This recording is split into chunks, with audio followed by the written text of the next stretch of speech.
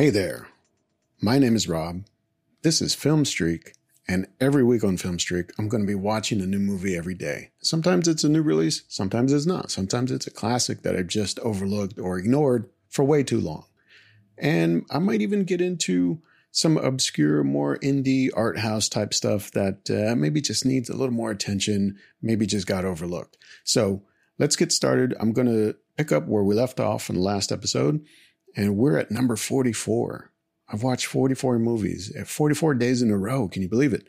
And this milestone coming up with this episode, I'm going to get to 50. So, hey, we'll just keep it going. All right. So look, let's pick this up. Number 44. It's Runner.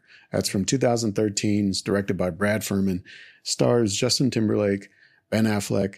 And it's a little bit of a story that honestly, it seemed real familiar. The thing I liked about this was that it took a kind of a deeper look at online gambling and maybe the world behind that, the people who are involved with that kind of thing, and maybe even some of the more seedier aspects of how that world operates. Now, you know, how much of that is fiction? How much of that is reality? That's not for me to decide. This is all relatively new to me. The world of gambling, and especially online gambling, it's not a thing I'm really familiar with. And fortunately, I think that is what makes this premise intriguing. Unfortunately, I think that's what is maybe the downfall of this film. Now, I'll tell you this. The idea that someone can be smart and they can be principled and that they can be successful in this kind of a world where it is essentially a very kind of gray area, a gray legal area. That's really interesting to me because I think that allows for a lot of room for stories to be told and a lot of conflict and a lot of drama. And I think that's what the idea was with this film. I think ultimately it's just the execution. There was some stuff in here that was just really kind of problematic, just didn't really work for me. So let me give you a little bit of the idea here. Justin Timberlake plays a character named Richie, who is he's a student at Princeton. He's studying finance. He's like really smart, really intelligent guy. And he's playing online. He's playing, I think it's like poker or some online gaming. And not video games, but gambling. And he ends up losing real big. He like throws his whole tuition at it and he ends up losing. And he realizes he got hustled. Like there was something that was up with the game that he was in that he lost in. So he starts to look into it. He uses his own like intelligence, his own smarts to dig in and find out how the system works and maybe how he got duped out of his money. And that leads him to a figure that's kind of behind the scenes with a lot of this, played by Ben Affleck, who's kind of a boss in this world of online gambling organizations. And they're based out of Costa Rica because I guess that's like a little more open in terms of the legality. And like I said, I don't know. I'm not familiar with this world, but this seems somewhat plausible, right? But the idea that he takes it upon himself, Richie takes it upon himself to go to Costa Rica and confront Ivan Block, Ben Affleck's character, and try and get his money back, but also maybe reveal or expose this abnormality or this issue that's going on with his gambling system, right? And so when he does that, he starts to see that, or at least he gets the impression that this all seems pretty up and up, and he's going to be able to go there and actually do some good and actually, make a living at this, which doesn't seem like that was his intention, but it ends up working out that way for him. And it's funny that the film plays with that notion of someone who's got the right intentions and is meaning to help and meaning to do good. And even though things around them are getting a little sketchy and a little bit shady, they still hold on to the virtue of doing the right thing. And ultimately that does start to kind of infect him. And he starts to see like he's not in good standing here. The business he's working with, the people he's working with, there's a lot of really gnarly stuff that's going on around him. So, he ultimately takes it upon himself to make his own moves and try and get out of this situation. And one of the big factors that I think really hamstrings this whole film is the FBI get involved, and they try to muscle him around and try and lean on him to maybe give up some of this operation and what he knows about it. And that comes in the form of Anthony Mackie, who really just takes it to 11 in an unnecessary way, where it takes you out of the movie, takes you out of the scenes that he's in. And it almost feels like he's in a whole different movie.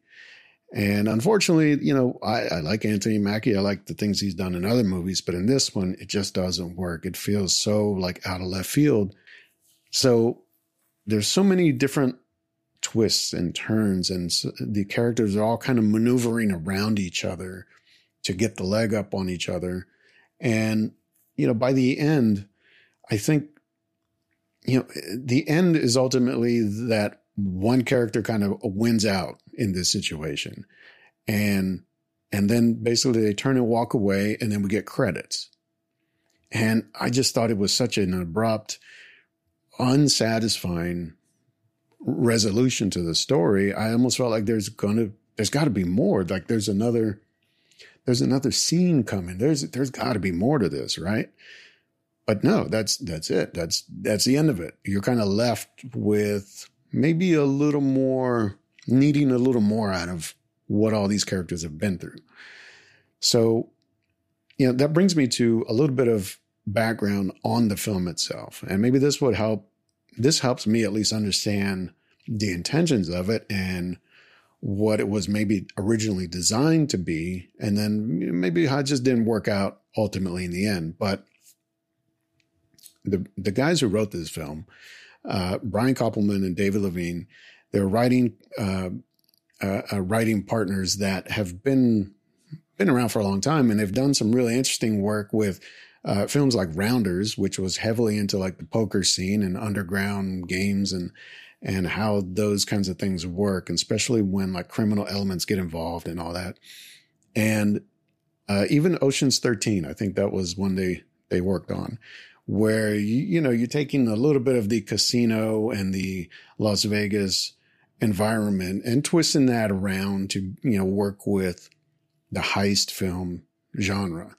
But the elements are there where it seems like it's rooted in that world. And even into the show that they currently are working on or still, putting together on Showtime, called Billions, which is not necessarily about gambling, but it is about the idea of risk and high stakes maneuvering and positioning between characters and the situations that they're all tied into. So knowing that background of like their creative, I guess the themes that they always work with, it's interesting to see that this film has all of that, right? There's a lot of like lingo. There's a lot of explanation of how things work that is clearly like people who know what this stuff is and they understand this world and how the dynamics of these things happen. But the fact that it just doesn't quite gel because of maybe some more editorial decisions or just overall creative direction, I guess.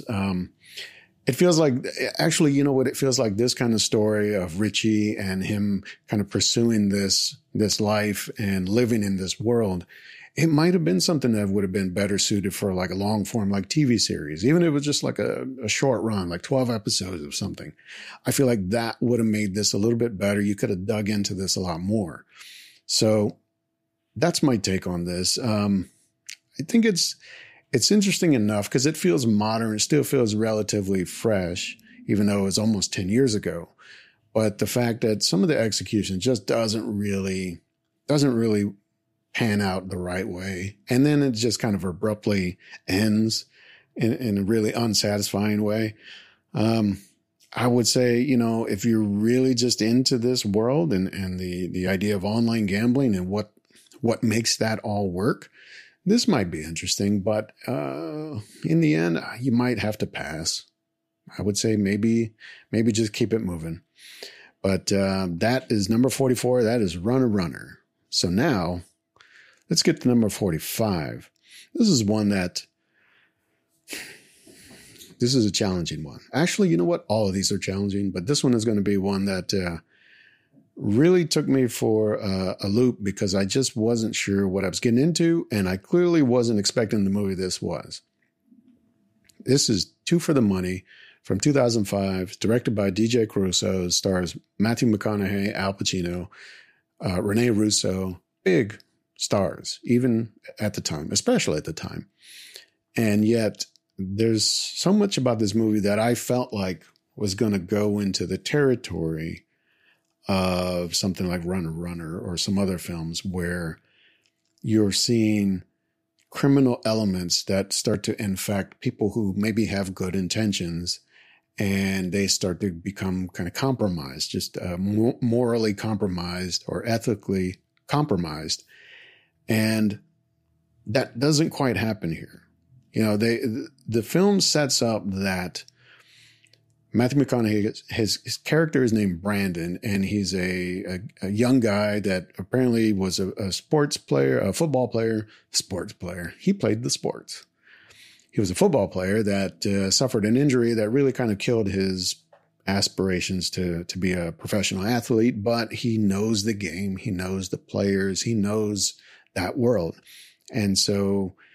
he finds his way into kind of a phone gambling advisor role, and which I don't even know if that's really a thing. Sounds like I'd never heard of that before. But anyway, he gets a call from a big timer, I guess, out of New York called Walter, who is played by Al Pacino, who runs kind of a professional betting advisory firm that is not necessarily or not strictly gambling, which would be illegal, but it's just short of that, right? They don't place the bets. They just provide a service that tells people how to bet.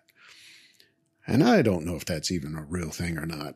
It almost feels like it's not, but I don't know.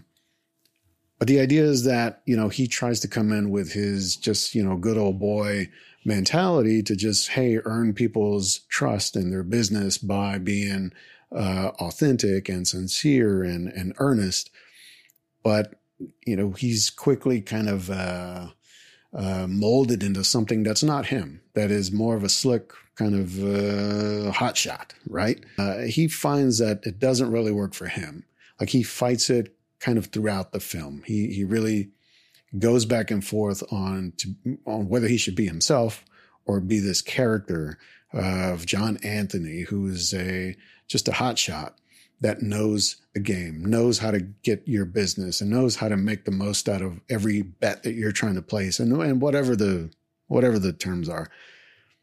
The problem is that the story as it's played out, it goes back and forth between that so much.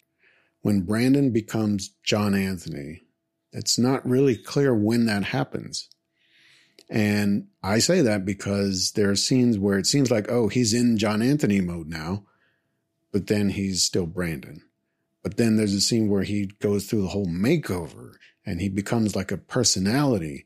And yet he's also still Brandon in the next scene. And so there's a lot of back and forth with that. And I'm not really sure how that was intended to come across. But, it's funny watching that. And even Al Pacino, he plays a character named Walter, and he kind of does a similar thing where he's charismatic. He's a friendly, kind of comforting, almost like a father figure in the film. But then in some moments he turns and he becomes this just powerhouse, just almost a lunatic. And it's funny. It's like, it occurred to me watching this film about not even halfway through. I thought, wait a minute. Is this film something entirely different? Like, is it going to turn out that these guys are somehow like split personalities. That this is kind of a thing that they're sharing. Because I even thought, oh, maybe that's the meaning of the title. Like, two for the money are the same, are two sides of the same guy that they kind of keep flip-flopping, almost like Dr. Jekyll, Mr. Hyde or something. And so Walter, when he hires him, is like he's getting two guys for the same amount of money. That's really what this started to feel like. And I know that's not the film, but I almost thought it would have been more entertaining if it would have been that. What? Why wouldn't you just make it that? But Brandon is trying to be successful. He's trying to do the right thing. And he's always being led astray, or basically he starts to get to a point where he can't win anymore. Like his streak, whatever his magic was that got him, that early success, it just goes away. And there becomes a point where he just starts losing big time after time, to the point where everything he does is a bust. And so, Walter tries to get him out of that, tries to like pull him out of this rut that he's fallen into. But the only way Brandon can do that is to drop the John Anthony thing, drop that act and be himself again. And, it eventually sorts itself out with how he ends up winning again. It starts to play a little bit cliche towards the end. And I could almost tell, you could guess what's going to happen with these characters and what the situation they found themselves in. But I'll just tell you that similar to Runner, these characters find themselves in a place where they've both been, I guess, they both resolved their conflict with each other, and they just walk away and go home. If Walter's not running an illegal business, and maybe it's a little bit morally gray and maybe even unethical, some of the things that they're doing, but Brandon himself isn't even compromised by doing anything illegal, but yet he can't seem to stay engaged with it because he's conflicted about the nature of what he's doing and how he's doing it. I mean, does it just come down to, okay, well, Walter's just a shitty boss? Like, that's it? I mean, did we have to go through this whole story with this whole world for it to just be a story about that? About a guy goes to work for a guy that he ends up not really liking or agreeing with, and he's able to save enough to where he can, to basically get out of the situation, and then he does. And then it's done. That's not very, all right. That's two for the money. That's all I can say about that. Let's give that one a pass. So look, let's move on to the next one. Let's just keep it moving. Okay. Let's just keep this one moving. Number 46, The Cincinnati Kid. Directed by Norman Jewison. This is from 1965, stars Steve McQueen and Margaret. It's I guess a classic in this genre of like gambling movies.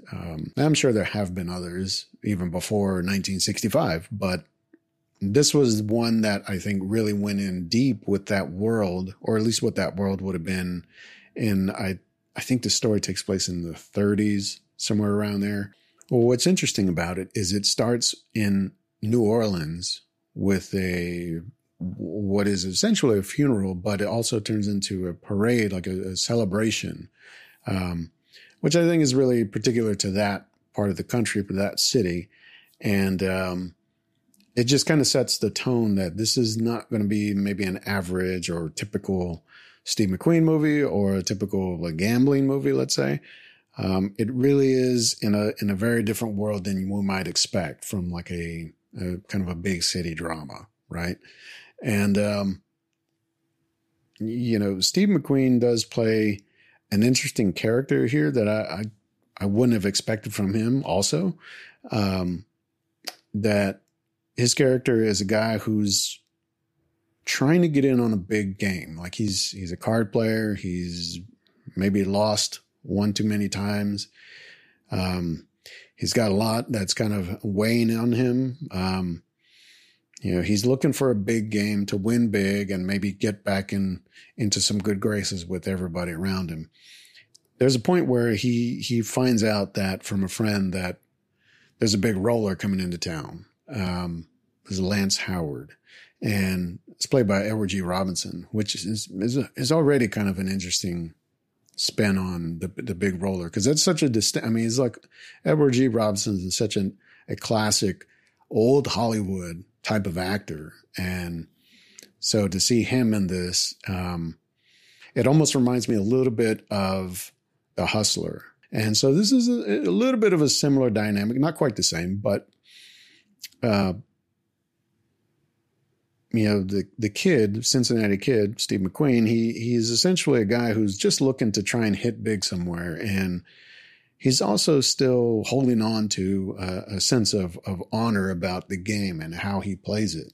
And through some of the other characters around him, it's basically set up that he's going to get in this game with the idea that he's going to win big, but other people want like a guarantee that he's going to win, not for him to win, but for Howard to lose. And so they start to rig the game. They start to set this up that it is a sure thing that the kid's going to win. And when he starts to find out about this, it kind of sticks with him in a bad way. Like, this is not what he's in this game for. This is not what he likes the game for. This is not what he plays for.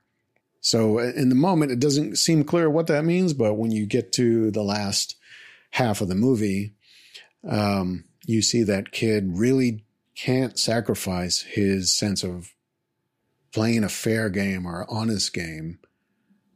He can't sacrifice that just to win. He's got to do it the right way. And so he's not going to cheat, and he's not going to throw the game, and he's not going to have someone rig the game for him. So, whatever the plan was, whatever things that he was, set to have happen in this game by other people around him, he throws all that out. He's going to do it his own way, and yet he's feeling the pressure. Like, he does want to win. He doesn't want to have a life of struggling, but it's just a matter of how does he do it? Like, how does he win this game without winning on someone else's terms? How does he win this game on his own terms? And, well, I could tell you the end of the movie, and if you haven't seen it by now, like I haven't, maybe I'll save it for you. But I think ultimately the kind of larger theme of this is about honor, and losing with honor maybe can be better than winning by cheating. And that's the struggle that the kid has to deal with is, does he want to win this big game? Like, this is the big score. This is the big chance he's been waiting for. Does he want to win it? And can he win it? But if he loses, can he at least lose on his own terms? And so that's a lot of big kind of heavy, high-minded stuff that in this film it's not there on the surface. You have to kind of pay attention and you'll see it. And especially by the end, it'll really hit home, I think. I think if you want to have at least a good understanding of like the history of like gambling films and, the idea of the game of poker and that whole genre, this might be a good one to at least have seen. Maybe you won't enjoy it. Maybe you'll find it's a little slow moving or a little bit too plotting. But I thought it was decent enough. I can't say that I'd really go watch it again anytime soon.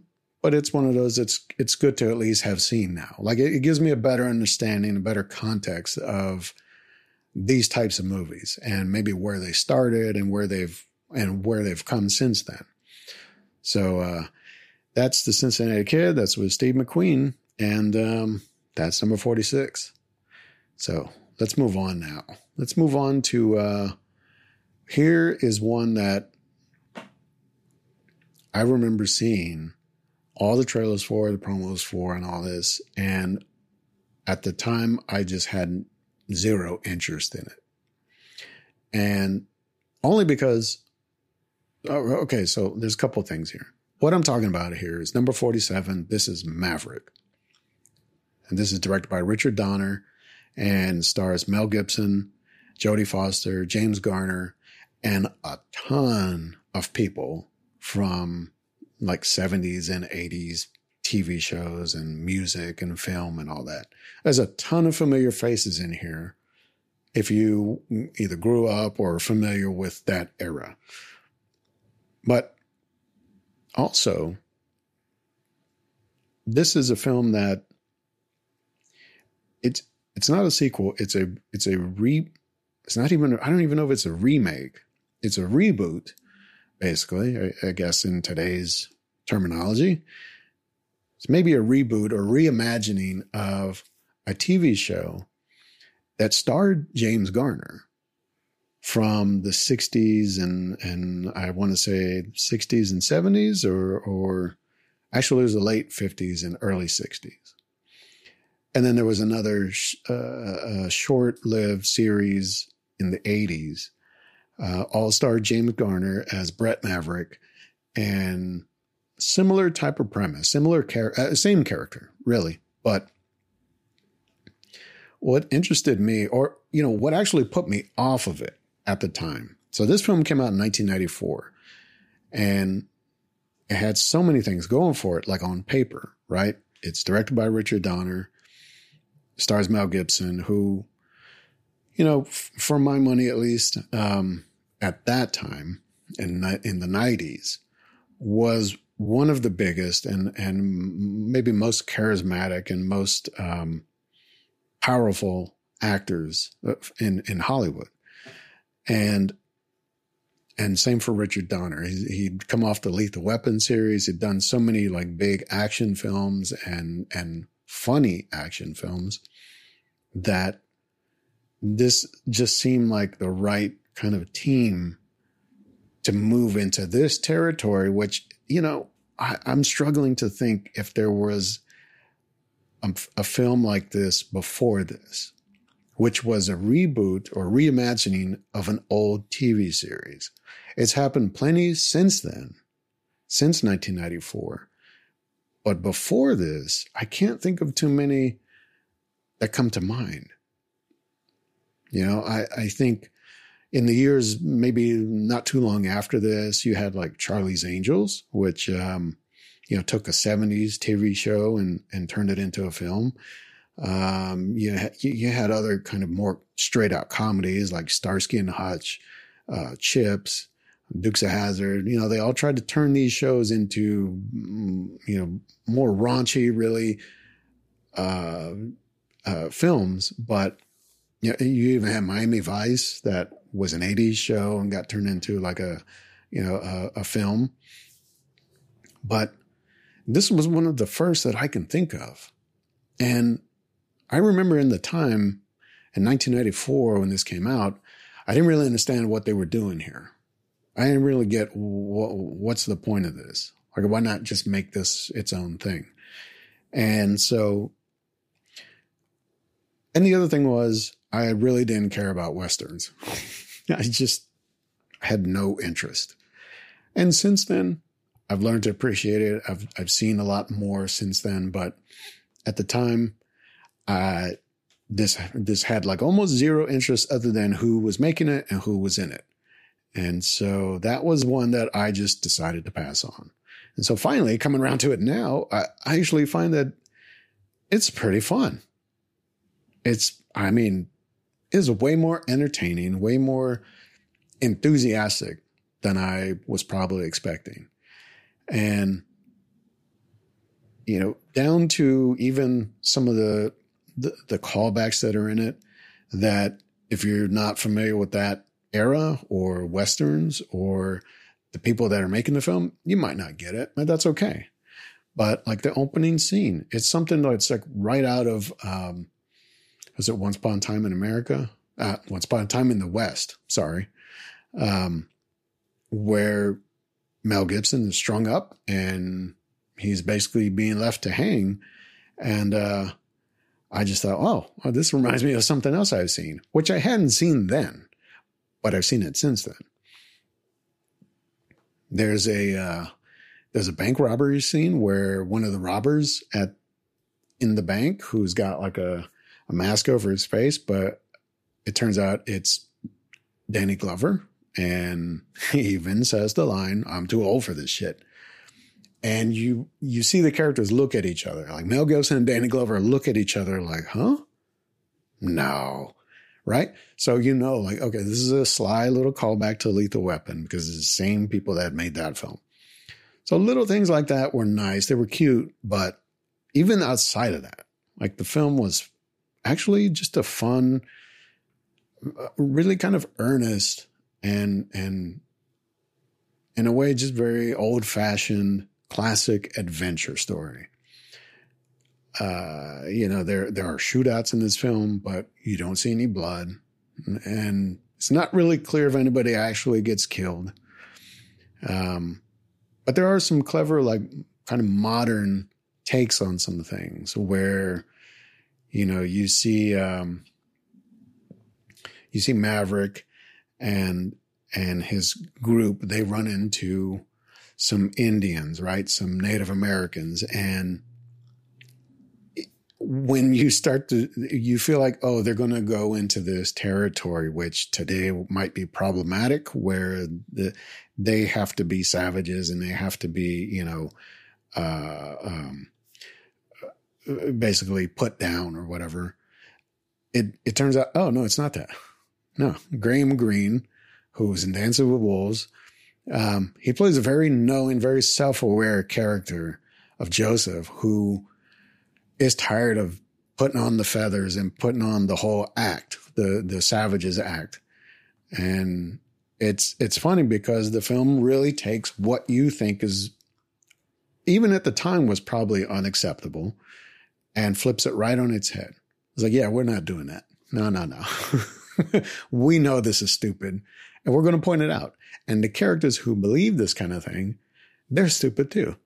So I thought that was really a fun twist that I wasn't ready for because I really thought this was going to go the other way. But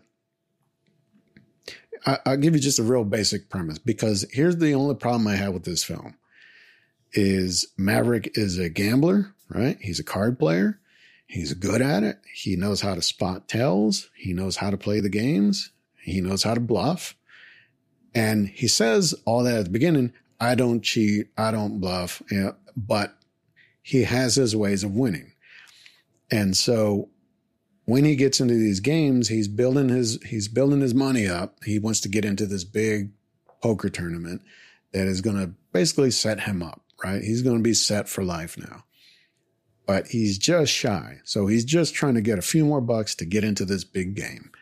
And the over 2 hours runtime of this film, probably an hour and a half of the film is just him trying to get that money. And that's where I think, I don't know if it's just, it needed a little bit of editing, a little bit of trimming. I think there may be a couple of whole sequences or scenes that could have just been cut. But it started to feel like it ran a little too long. And in a way, I could see why they kept a lot of that, because it does look like everybody's having fun just making this movie or being in this movie.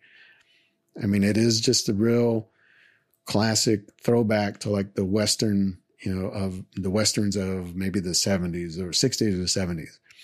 And yet it's done on a contemporary scale. The action is big. The stunts are big. And the humor is more contemporary. It's more modern. And so it feels more like something you could relate to in 1994, and maybe even still today. I could relate to it. But at the same time, it's almost like this whole TV show reboot as feature film thing, like they hadn't quite figured out the formula for it yet. Like they wanted to put so much in there, maybe as homage, maybe as to give it a real proper, like fleshed out story, maybe to introduce as many characters to make that all rounded out. But it's like it was just a little too much. There's some parts of it where it felt like they're trying a little too hard. And even some of the what sometimes starts out as fun and amusing banter between the characters, it starts to become just this like annoying bickering where it's like, we got it, it's funny, but let's shut up and let's move on to the next scene already. And so I think if there's any knock on this film, I mean, you can enjoy it for what it is, and it's fun. I really thought it was fun. It was a good ride, but the ride could have been just a little bit shorter and maybe a little bit less bumps. But otherwise, I mean, I liked it. I got to recommend this one. And I didn't think I ever would recommend it because I didn't think I would ever see it, I guess. But I did, and now I do. So that's Maverick. That's from 1994. Check that one out. I'm sure that's available in many places because it's still a pretty all-star like cast and team on it. So definitely check that one out. All right, let's move on. Let's move on to, you know what? We're going to do a double feature here. How about that? First time so far, but I'm going to try this. This is number 48. This is Revolver. This is directed by Guy Ritchie. It's from 2005. Stars Jason Statham, Ray Liotta. Who else is in this? Andre 3000. Did I say 3000? I said 3000. Andre 3000. Andre Benjamin is in this film. And, I feel like I can't really talk about the plot of this film because the plot is really all over the place. It's a problem. There's a lot that is going on in this film. There are a lot of different characters that are going in different directions in this film. It does have some things to do with gambling, but a lot of it is just like crosses and double crosses and triple crosses, and it feels really slapped together. And I think it even comes across in some of the directions, some of the style of the film. Like it visually is just kind of a mishmash. It's not all bad, but it just feels like 2 or 3 people were in charge of making this film. And that's really surprising to me from Guy Ritchie, who, hit it big, hit it so strong coming out of the gate with Lock, Stock, and Two Smoking Barrels and Snatch, like back to back, and then went off into some other areas and tried to make some other films, which, hey, no problem, go for it. But I think maybe in 2005, this might have been like his attempt to return to some of that from those earlier films, but it doesn't really pan out.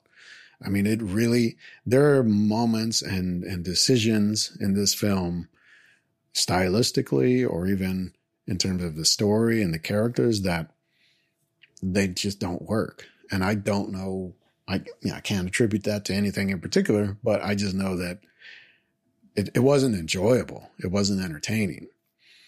And for all that, it's like, but Guy Ritchie has turned that around again now, and he's making, films that really do hit that sweet spot, get things lined up again, like Gentleman, even Wrath of Man, again with Jason Statham.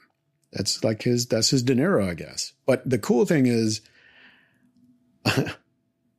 I thought that this at least showed this to me gave a little bit of perspective on how an artist sometimes has to just totally switch it up and find a new lane, maybe.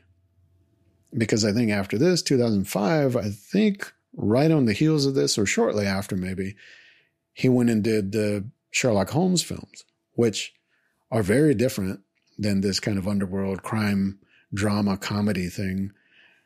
But they work on their own premise. I mean, I think I like those films, but here I just felt like this was someone who was trying to get back into a previous mode and just couldn't make it work.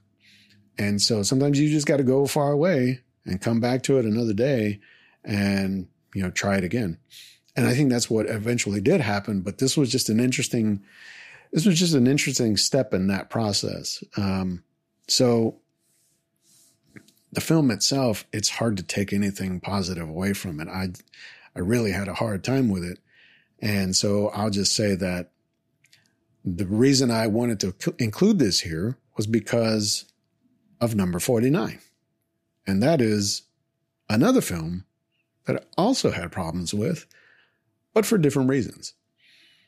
This is Wild Card by director Simon West, starring Jason Statham again, starring Michael Angarano, starring actually several different people that you might recognize, but they're only in it for one scene or two. And that was really the other interesting thing is with this film, I felt like this had a story and a premise that was actually pretty solid, but I think it's all about the execution. The execution of this film is so all over the place. Whereas with Revolver, the story was all over the place. The story was a mess. And maybe some elements of the direction could have, used a little bit of tidying up or whatever. But here, the story actually seems to hold together in some ways, but the way it's all told and put together, it's such a mishmash. Like there are moments where it feels like this is like a real heavy, kind of a deep criminal drama. And there are other moments where it feels like a Jason Statham action film. I mean, it's bloody, it's violent, it's fast paced, but at the same time, it's also quiet and it's kind of detached and it's somber and it just kind of switches like from almost scene to scene. And I mean, you're just never quite sure what kind of movie you're in. And there's even parts of it that are funny, that are actually, it's got some humor in it. And I just, that's where I just had a hard time with both of these films. And I can't say I'd recommend either one of them, but if you're just interested in seeing how different approaches to this genre, this gambling movies and the stories of gamblers and high risks and all that, if you're interested in seeing how different artists take their approaches at this, these are two that they really do illustrate how this sometimes just doesn't work. And it's for a multitude of reasons, probably. But yeah, that is Wild Card. All right, so let's get to the last one here for this week. This is number 50, big number 50. This is Mississippi Grind. And this is by writer and director team Anna Boden and Ryan Fleck, who've gone on to do some interesting things since then. This is from 2015. Stars Ryan Reynolds, Ben Mendelsohn. And this was an interesting one because this was not anything I expected maybe from this filmmaker team. They went on to do Captain Marvel after this. They've also done some episodes of Billions with similar territory. But this is basically about two guys who are kind of on opposite ends of the world in terms of their luck. Ben Mendelsohn plays Jerry that is really down on his luck, just hit all the wrong notes, is losing everything, lost his family, ex-wife and all that stuff. Is just down on his luck. He meets Curtis, who is just younger, more charismatic, more winning in a way. And through some circumstances, they end up going on the road together from it's like Ohio down to Mississippi to New Orleans. And along the way, they make some stops at different places, drop into some casinos, and Jerry is trying to win some money to get into this big game that is going to hopefully set him up, right? So this premise sounds familiar, right? But Curtis is the one that tells him about this big game in New Orleans, big kind of legendary thing that all the players got to get into because it's a big deal. Well, Jerry insists that he's got to make his way there. He's got to win big. He's got to get himself set up. And the story, it follows, it's kind of a road trip, right? So we go from Ohio to St. Louis, we go to Memphis, we go to Little Rock, we get all the way to New Orleans. And, there's a point where Jerry stops to see his ex-wife, or they both stop, but Jerry goes to see his ex-wife, and he's busted. He's hit a bad beat in a game. He's lost all his money, and he's hit bottom. And, there's a point where he almost thinks, I have to do this now just to save myself, much less try and be, a winner. It's like, I have to do this now just to live, just to have something happen in my life. And, or that's the way I take it. But, the way that Curtis is able to help him, like not string him along, but just kind of, keep nudging him. It's an interesting dynamic because these two actors are really good at what they do, and these characters are right for them. I couldn't imagine it possibly the other way around, and I couldn't necessarily imagine other people in these roles that would work this way together. So, when we see Jerry, who finally makes it to New Orleans, he looks for that big game. The big game's not there, and we see Curtis, who gets to New Orleans also. And he's there to maybe reconcile, to maybe have a moment with his mother. And you see that they're on very different journeys. And yet, well, I can't necessarily give it away, but there is a moment where they both realize they're on a hot streak. They can do no wrong. They've got the hot hand going. And so they've got to go all in. And it's a really big moment. I mean, the way that the film builds in terms of they're trying to get ahead, not quite happening. They're trying again. Maybe it's happening.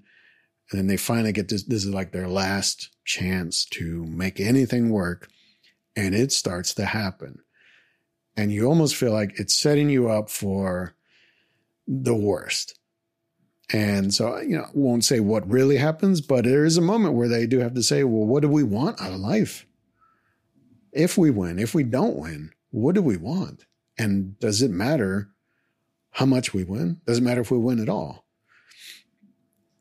So it's actually much more of a deeper kind of internal story that's being told here that I really wasn't prepared for. I thought this was actually going to be more of a comedy.